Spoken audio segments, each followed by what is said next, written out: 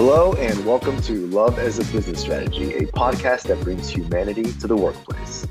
We're here to talk about business. We want to tackle topics that most business leaders shy away from. We believe that humanity and love should be at the center of every successful business.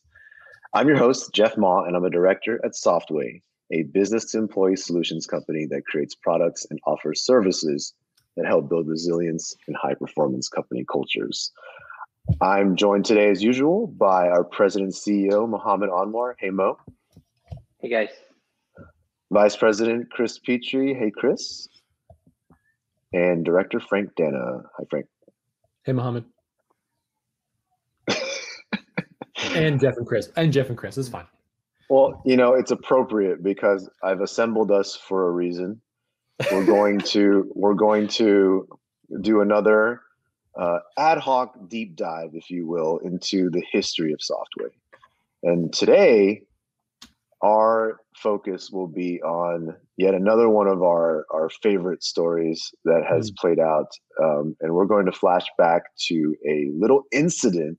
We haven't named this incident yet, you guys. We should probably give it a formal name, so that people know it. But this is an incident that involved Mohammed and Frank and a meeting that was that Frank wasn't there for, or was late to, or was not there. So I think we all know what I'm talking about now, at least on our side here, and we're about to share that story. And I think, again, the objective of this for us is to have some fun with it, a little trip down memory lane, but also kind of talk about what that meant to us in terms of culture, our learnings, and our personal growth, things like that. Just sharing those moments together here. So, Frank, I think it's appropriate for you, if you will, to kind of set up what this story is, what happened, because this story is really centered around, this is your story. So I will give you this stage. Oh, yes. Hey, Mohammed. So it was a beautiful, I think it was either spring or summertime. I can't remember which time of year it was. Let me just start there. The sun was shining, the birds were singing. And I was sitting in my office just doing deep work. You know what I'm saying? And you get in those zones, those moments where it's sort of like precious, where you're able to just knock a bunch of stuff out, get stuff done, no distractions at all. Like nothing is in your way. And I was sitting there working, and all of a sudden I see Mohammed barreling towards my office, and I'm like, you had a window, so you're able to see me walk to your office. Watching him power walk over, bust the door open, and start yelling, like yelling. And I've known Mo for a long time, like since I was 18, and he's never ever yelled at me, like period, in this capacity. On top of that, and I could feel like the energy of the office. I could feel the people, because our walls were paper thin. They were barely even walls, but I could feel people like leaning towards hearing what Mohammed is saying and yelling expletives, all sorts of stuff. And then what people saw after that is Mohammed triumphantly walking out of the room and me doing this Charlie Brown style walk directly behind him, like a sad puppy, directly into the meeting room. Wow. God. Okay. Well, I thought we were going to keep it light, but Frank just like laid it out there. Okay. Well, can I just share my side of the story? You share your side of the story. I just wanted to paint that picture. I wanted to get everybody like feeling what I felt. You know what I'm saying? That's what people saw. You felt it, Chris? Okay, good. I'm picking up what you're putting down. Yeah. So what led to that was we had a meeting that I had scheduled, I think, the morning of for all my directors. The big heads up. We have this. So I think I'll just come clean. Like back in the day, I used to schedule ad hoc meetings. Whenever I wanted, I would be like, "Hey guys, we're gonna have a meeting." We didn't like have a scheduled recurring meeting or anything. It was just I woke up that morning and I felt like I needed to have a meeting with my directors. So I set up the meeting for the afternoon, and our office, we have this tendency of showing up late to meetings. And so I'm sitting there waiting for all my leaders to show up to the meeting room, and slowly everybody starts rolling in. 10 minutes into the meeting, and I'm looking around to see if you have attendance for everyone. And Frank is missing in the room. So I obviously was irritated, and I actually began to ask people in the room, where the hell is Frank?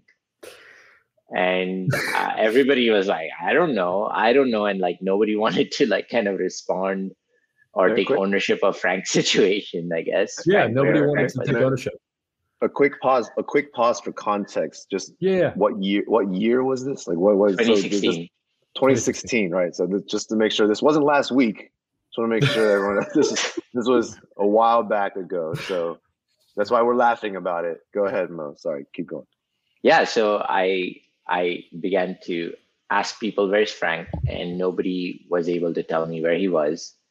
And I sat there, I was just waiting, hoping Frank would show up. And I had made up in my mind that I'm going to yell at him as soon as he walks in, whenever he did. And so I waited, and Frank didn't show up. So I didn't want to get yelled at. I started actually yelling about Frank in front of everyone.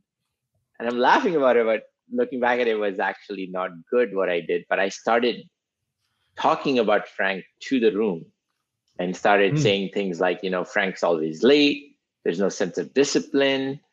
He doesn't show up to meetings on time. And I just started to like disparage his character as a way to vent. And I tried that, and it still didn't work because Frank still did not show up. Maybe if I talk bad about him, he'll feel it. He'll feel it, and he'll just gravitate towards the room and be like, y'all talking about me? But the best part, Frank, was everybody was acknowledging me in the meeting room. Come on. To be honest. I would challenge that. I would challenge that. Silence in that situation was compliance, but it was not agreement. That's fair. It looked like you guys were agreeing with everything I had to say. Well, in that moment, in your mood, do you think that anybody was going to do anything contrary or speak contrary to anything that you were saying? Like, sorry, Frank, you were assassinated in that room, and there was nobody willing to take that bullet for you. You know what? Nobody. You know what? Some of it may have been true. Some of it may have been true, especially for this one.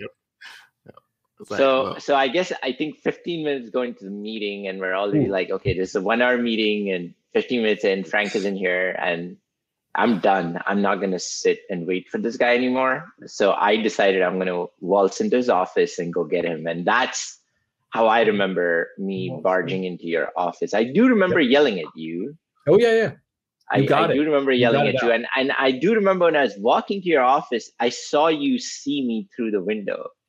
Yes. And we made eye contact. And you were probably like, is he walking to my room? And I was walking to your room. And I was angry for sure. There's that thing that happens in Spain where the bulls chase people down the streets. It's kind of how when I saw you, I was like, oh no. Anyways, so I walked into the room, and I do remember cursing, and I think I was definitely yelling.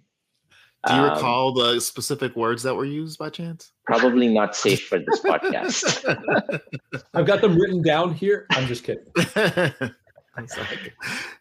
So I basically, to the effect, I don't know the verbatim, but it was essentially like, why the hell are you not in this meeting that you're supposed to be in? And all I remember is like, I didn't give a chance to Frank to even respond. I literally just was the only one speaking and or yelling. And I essentially told him, get your behind out of the chair and let's go to the meeting right now. That's 100%. What's another word for behind? I just don't want to say it, but yes. Okay. Booty. A synonym. You can think about it. But then I Charlie Brown walked in, sat down, and very our executive producer Maggie is saying badonkadonk is another word, and I'm sure that Muhammad said badonkadonk. I can't even pronunciate it. Badankadak? Badankadak? Right, we're pivoting this entire podcast. Go ahead, Mom, and say that one more time. Badankadak? There, you nailed it. Close enough. Cool. So I go into the meeting and I'm not contributing. I'm just trying not to cry. Basically, I'm just sitting there and I'm just like, and that was it. And then the meeting ended, right? I remember that meeting actually. I do remember the frustration. I remember, Mohammed, to be honest, the way you were positioning it, like while waiting for Frank, it felt like very justified.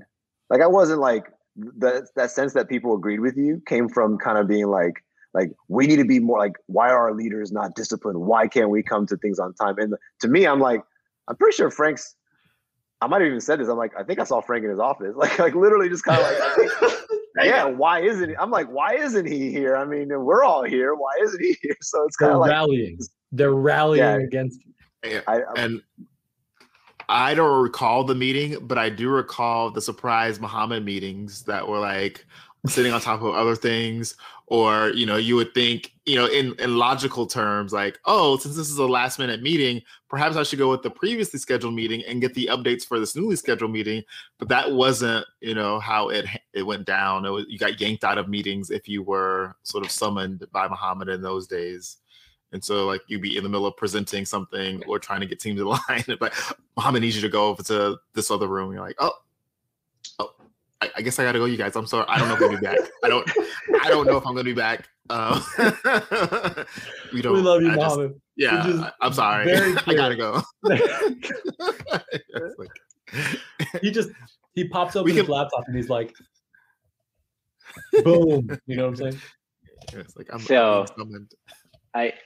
I do remember, like, after Frank made it into the room, I had to collect my emotions and like go into the meeting, whatever it is. I don't remember the agenda. I don't even know why I called for the meeting. It's too long. But I do remember every minute of yelling at Frank and getting him into the room, or yelling about Frank and then getting him into the room.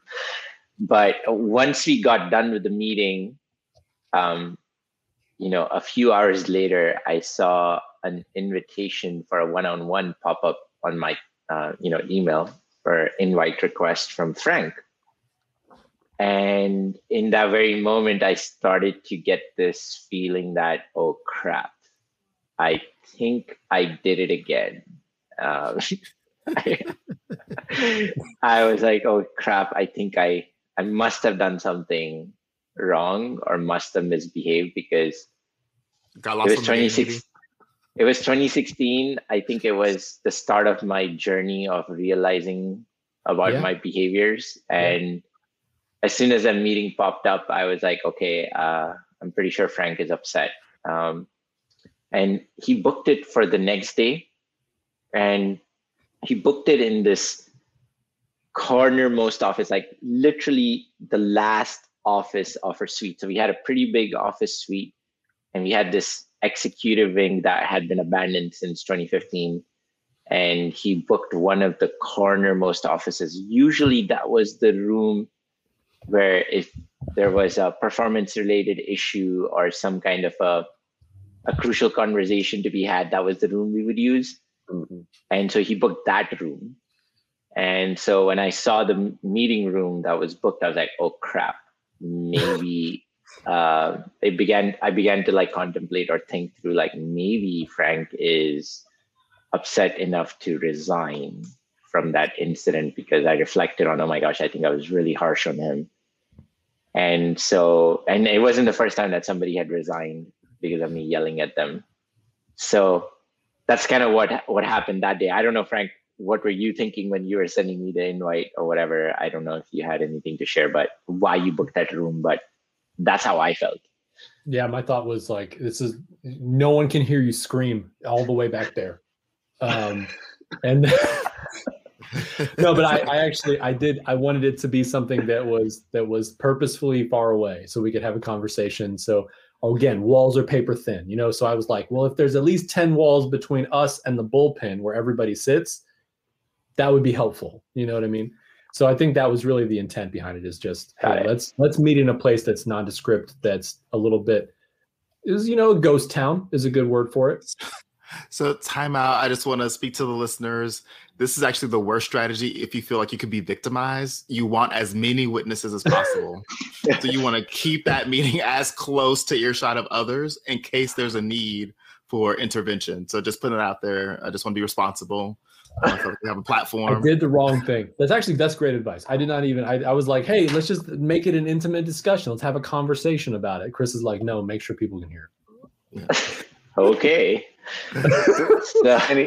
Anyways, I think so that follow-up meeting, I think, is what makes this story live in infamy even more so than the previous transgression. So tell us about that meeting, Frank. Yeah, so day of, I was just gonna say, like, I purposefully I scheduled it and I purposefully got there on time, maybe 2 or 3 minutes early. But when I got there, I had two things with me. I had a notebook and I had my computer. And Muhammad, I want you to tell a little bit, and then we'll add we'll add to the story. So ultimately, I showed up, and I won't lie, I think I was late to this meeting by a few minutes. I walked into the room, and I essentially saw Frank having a notebook, and it was open. It was already open, and there was things written on it. And his laptop was there as well, but it was closed.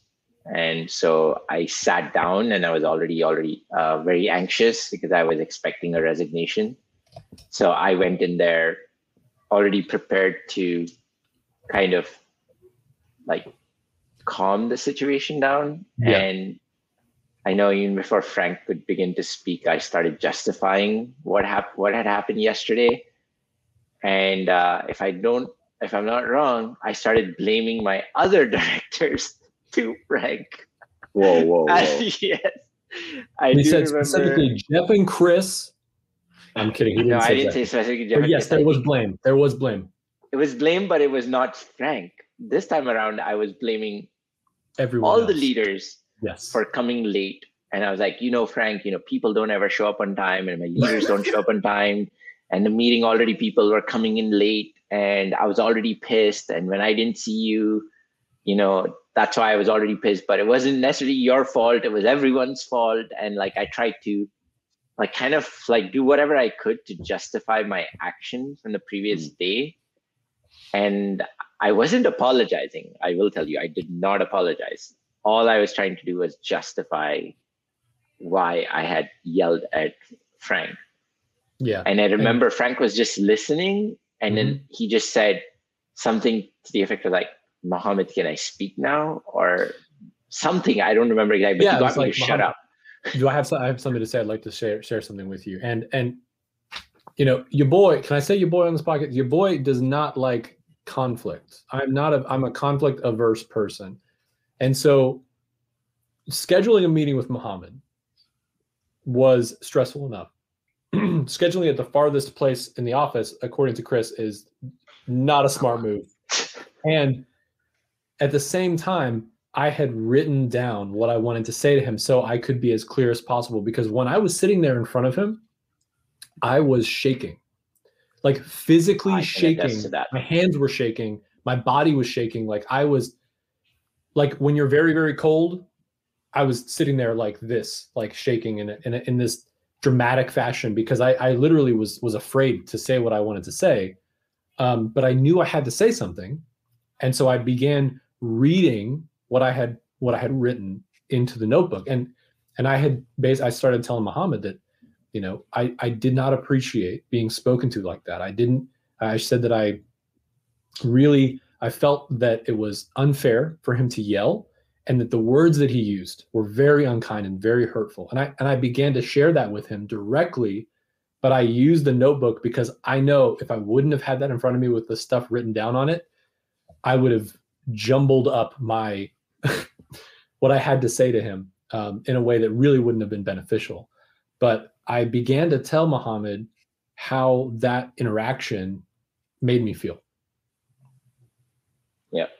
And he was shivering. I did notice that, but when he delivered his, how he felt in the moment, I started to feel this sense of shame and guilt.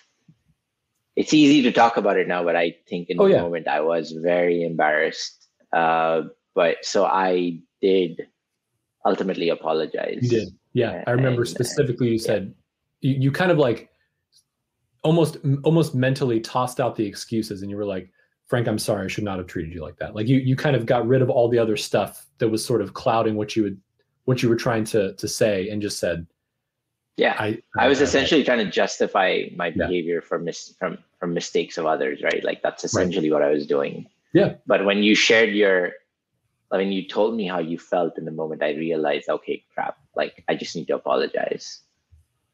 But then Frank accepts the apology, and then he says, Mohammed, I have one more thing I want to share with you. And I was like, okay. And he began to open up his laptop, and he turned it around to me and showed me the detail of the calendar invite from the previous day of the meeting. Mm-hmm. And he showed me that I had actually forgotten to invite Frank to the meeting. His name was not even on the invite list. And I was at that moment in time, like, you have no idea, guys. I was already embarrassed, and I went into like even more embarrassment because I was like, oh my gosh, I can't believe this. Like this whole incident played itself out, not because Frank was late, but because I had forgotten to invite Frank, and I had just misbehaved in ways that even if it was his fault, I shouldn't have. But now looking at it, this is all my fault, and I misbehaved and treated Frank this way. And it was just like a double whammy for me in the moment. And I was like, oh my gosh, like I have to do something about my behaviors, because I was also like surprised that he did not resign despite all of this. But in the moment, that was what was like, I immediately went into this stage of like, oh crap, like I gotta like stop this. I can't keep going on like this. I can't behave like this anymore. But I do remember like Frank didn't just leave it there and let me feel bad. Like he did a good job of also like consoling me. Like he's the one who got victimized with all of these behaviors, but at the end of that meeting, I wasn't the one consoling him. He was the one consoling me, telling me, hey, don't worry about it. It's okay. And like, like I don't know, Frank, do you want to talk about that? Like, I do, because I think that's the point. What I was doing was I was giving you feedback, and I had never intended to quit. I was not going to resign, because here's the thing, like this was a few months into your journey, right? You had gone to that big Houston football game, right? The U of H game. We had gone to San Francisco, and we'd kind of experienced other cultures. We started to kind of get into this. You had started to become and share with me and many other people that you were going to make mistakes, but you were trying to become a better leader. And you had stepped into this journey of servant leadership or reliable leadership or whatever we're going to call it. But essentially, like in that moment, you were trying and you made a mistake. And so it was my responsibility, even though I felt like I was going to throw up on everything, to tell you what I needed to tell you, because I care about you. And because you had asked us to hold you accountable. You had said, when I mess up and make mistakes, please, like treat me as a person. Like tell me what I'm doing wrong. Show me how I can improve. And I took that to heart. And so in that moment, I wanted to make sure that you were able to receive feedback in this way, like just from someone who you've known for such a long time. And I wanted to make sure that it was actionable, like that you could see clearly what that looked like. And I was not willing to give up on you. So that was the reason why I had taken that time to write down my thoughts and to communicate it in the way I wanted to and did, was because you as a leader had said, I need help here. And the last thing I wanted to do in that moment was not help you and not help continue to move this transformation forward and support you in that. So that was really the intent. No, I appreciate it. That was, no matter how embarrassed I was and how I felt like Frank did a really good job of like making sure I walked out of that meeting not like I think not feeling as guilty or not, going into self-condemnation, because that was also very common for me. Like when I do realize that I did something wrong, I'd shut down and I'd avoid people because I wasn't able to forgive myself. And I did that a lot to myself. And in the moment, I know Frank, the way he reached out to me, the way he gave me that olive branch to help me. He also left me feeling confident that, okay, I made a mistake, but I can get better. So that was very helpful. And I don't know how many leaders out there have that benefit or opportunity of having, people who report to them, hold them accountable this way. But for me, that was definitely a gift. And I even till now, like remember that story. Every now and then me and Frank will joke about it. We all joke about it. we can joke about it. That's the best part. Is like to this day, if anybody like is late or doesn't show up to a meeting, we ask Muhammad, "Did you make sure they were on the invite?" And sometimes they weren't. Like legitimately, it happens. It's not just you, Muhammad. I'm not blaming you for this. Chris, but can we also just add that when someone is left off of a meeting invite, it typically is Frank, even to this day? Actually, I to be honest, recently it's been JJ. It's been missed out from meeting invites. It's going around. Yes, I have been accidentally uninvited to or not invited period to meetings, and it was actually last week. There was one that one of our team members. It wasn't me though. It wasn't somebody else. You. It was someone else. But they were like, "Hey, where you at?" And I was like, "Where am I at? I'm at my house." And they're like, "No, there's a meeting happening right now." I go to my calendar, of course. Okay, send me the link. Send me the Zoom. Which is a true measure of forgiveness. Is like when it happens again, how do you respond? And Frank doesn't. It's just fine. I just show up 5 minutes late. It's okay. I think I know Chris and I weren't we were in the meeting room where this happened, but we definitely were not in the room at the end of the hall when the other part played down. But this is still a story that I think is just ingrained in Softway kind of lore, because again, one of the things that we talk about a lot is our transformation as a business, but also oftentimes, Muhammad, you're at the center of that conversation. We talk a lot about like Mo 1.0, if you will. As we're always upgrading ourselves and becoming better versions of ourselves, we always reference kind of 2015 or pre-2016 Muhammad as like a version of you that was undergoing a lot of change, but from a place of like more of a temper, more of a different approach, a very heavy-handed approach to leadership, and very a lot of elements we talk about as a theme. But this story is I like this story so much because I know Frank very well as well at this point, and the courage of that story doesn't always come through unless I guess we know each other so well. I kind of wanted to highlight it for this purpose. Is like just understanding Frank as a person. Frank's not to just embarrass you here, but you're a very kind-hearted person. You're someone who wants to make everybody happy. You want everyone to get along, and you just have a great heart. But it also makes situations like that just incredible. I just know you, even to this day, that's not something easy to do.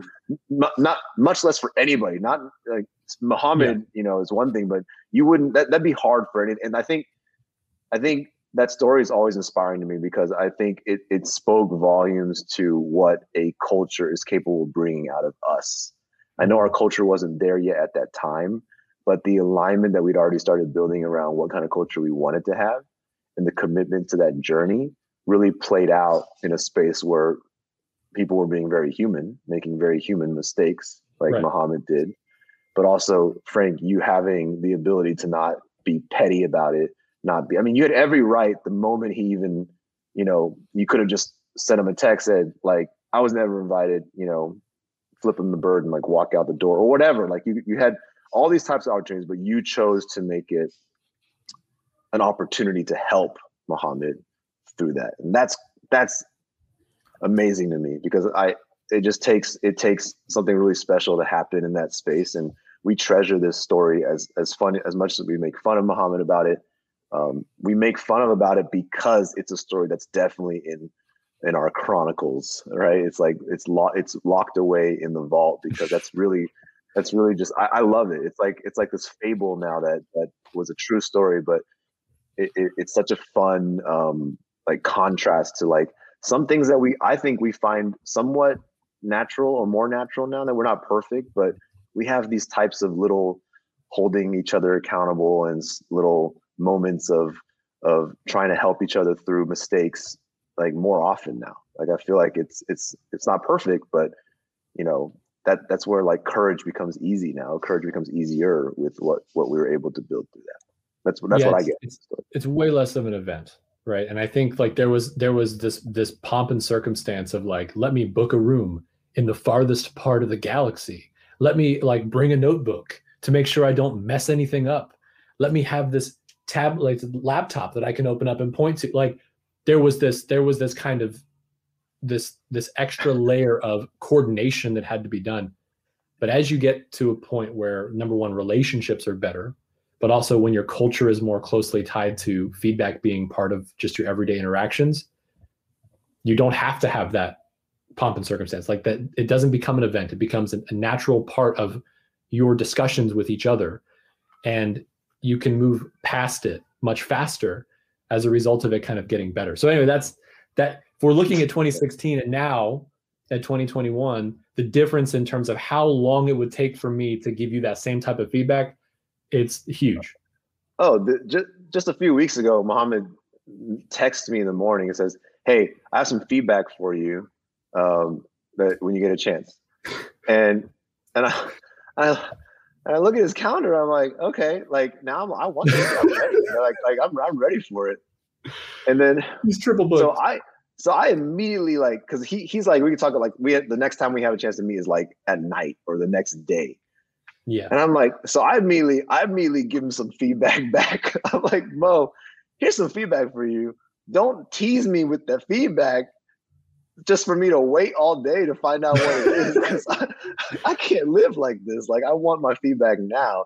So that's how feedback is no longer an event. Like even as I was primed for feedback, because if he's like the type of, if he's like my boss, like the type that, I would be intimidated by or scared by, I mean, I would have spent all day. Like I knew his feedback would be good. I knew his feedback would be something constructive. I could handle it. But, typically someone comes and tells you I have feedback for you. You're just, the rest of your day is just stuck, especially your boss. You're going to be like, that's what is it? What did I do wrong? You'll be replaying every single thing you've done in life, figuring out what this feedback is going to be about. And you lose sleep that night if that meeting's the next day, So that's the feedback. I love seeing feedback as a culture kind of play out in funny ways. Cause I'm like, I just texted Mo about later. I was like, Mo, a little bit of feedback for you. Just, if you have it ever, just give it to me or just don't. Cause if you just tell me you have it and leave me hanging, I don't like it. Like it doesn't feel good. He's like, oh shoot. Okay. Yeah. Let's learn. So he gave me the feedback. It was just a silly example. Yeah. Oh, that's hilarious because he doesn't like when I do that to him on anything. Like I could be like, hey, don't let me forget to talk to you about this thing. He's like, well, yeah, let's talk about it now. I can't wait. I can't wait till then. I can't wait. That's totally true. I totally agree. Like, and it's not even feedback. It's not even feedback. It's just like, oh, this small little thing happened, but you need to know about it. And he's like, what was it? What happened? Can you talk about it now? And I'm like, I'm in a meeting. You're in meetings. He's like, I can't focus until you tell me. I can't go on. I can't go on. You're like, I expect you to live this life. You're totally right. You're right. Like I do get those feelings. It's like this fear of like missing out or waiting or something. I'm like, no, I need to hear it now. Like I want it now. So awesome. And that's what you're doing to me. But anyways, so I think this is one of our favorite stories, and I definitely appreciate you again, everyone digging deep and retelling it, reliving it. Hopefully, people draw parallels. I think we share these stories for ourselves to learn and retro and kind of relive and learn again. But hopefully, we share it because we also see it. We see not exactly the story, but the parallels play out in different dynamics, and we've seen the darker timeline of these play out. We've seen how these go sideways, these go wrong, mistakes that don't get resolved in this way, and what that can mean to cultures. And just we've played it out. We've seen it played out, and so these stories are just beneficial for us to like retell and connect with. And hopefully, as an audience, as listeners, you guys are enjoying that and getting a little bit out of it. And if you did, we'd love to hear from you. I Love Is Business Strategy. We're going to be posting stuff like this more often, and you can count on every Tuesday we'll be putting out something that's long. We're really trying to give content around this lane of sharing more real stories, connecting with you. We would love to hear back what you think about it, and if you have any similar stories, you can leave us that kind of feedback at softway.com/labs if you'd like to engage. And if you like what you heard, please do leave a review, subscribe, tell a friend, all that good stuff. And so with that, I'd like to thank Mohammed, Frank, Chris for joining me, reliving our past once again. All those emotions coming up. I know it's fun and stressful sometimes, but it was good. I appreciate you guys taking the time. Appreciate everyone joining me today. So with that, we'll see each other next week. Thanks, Mohammed.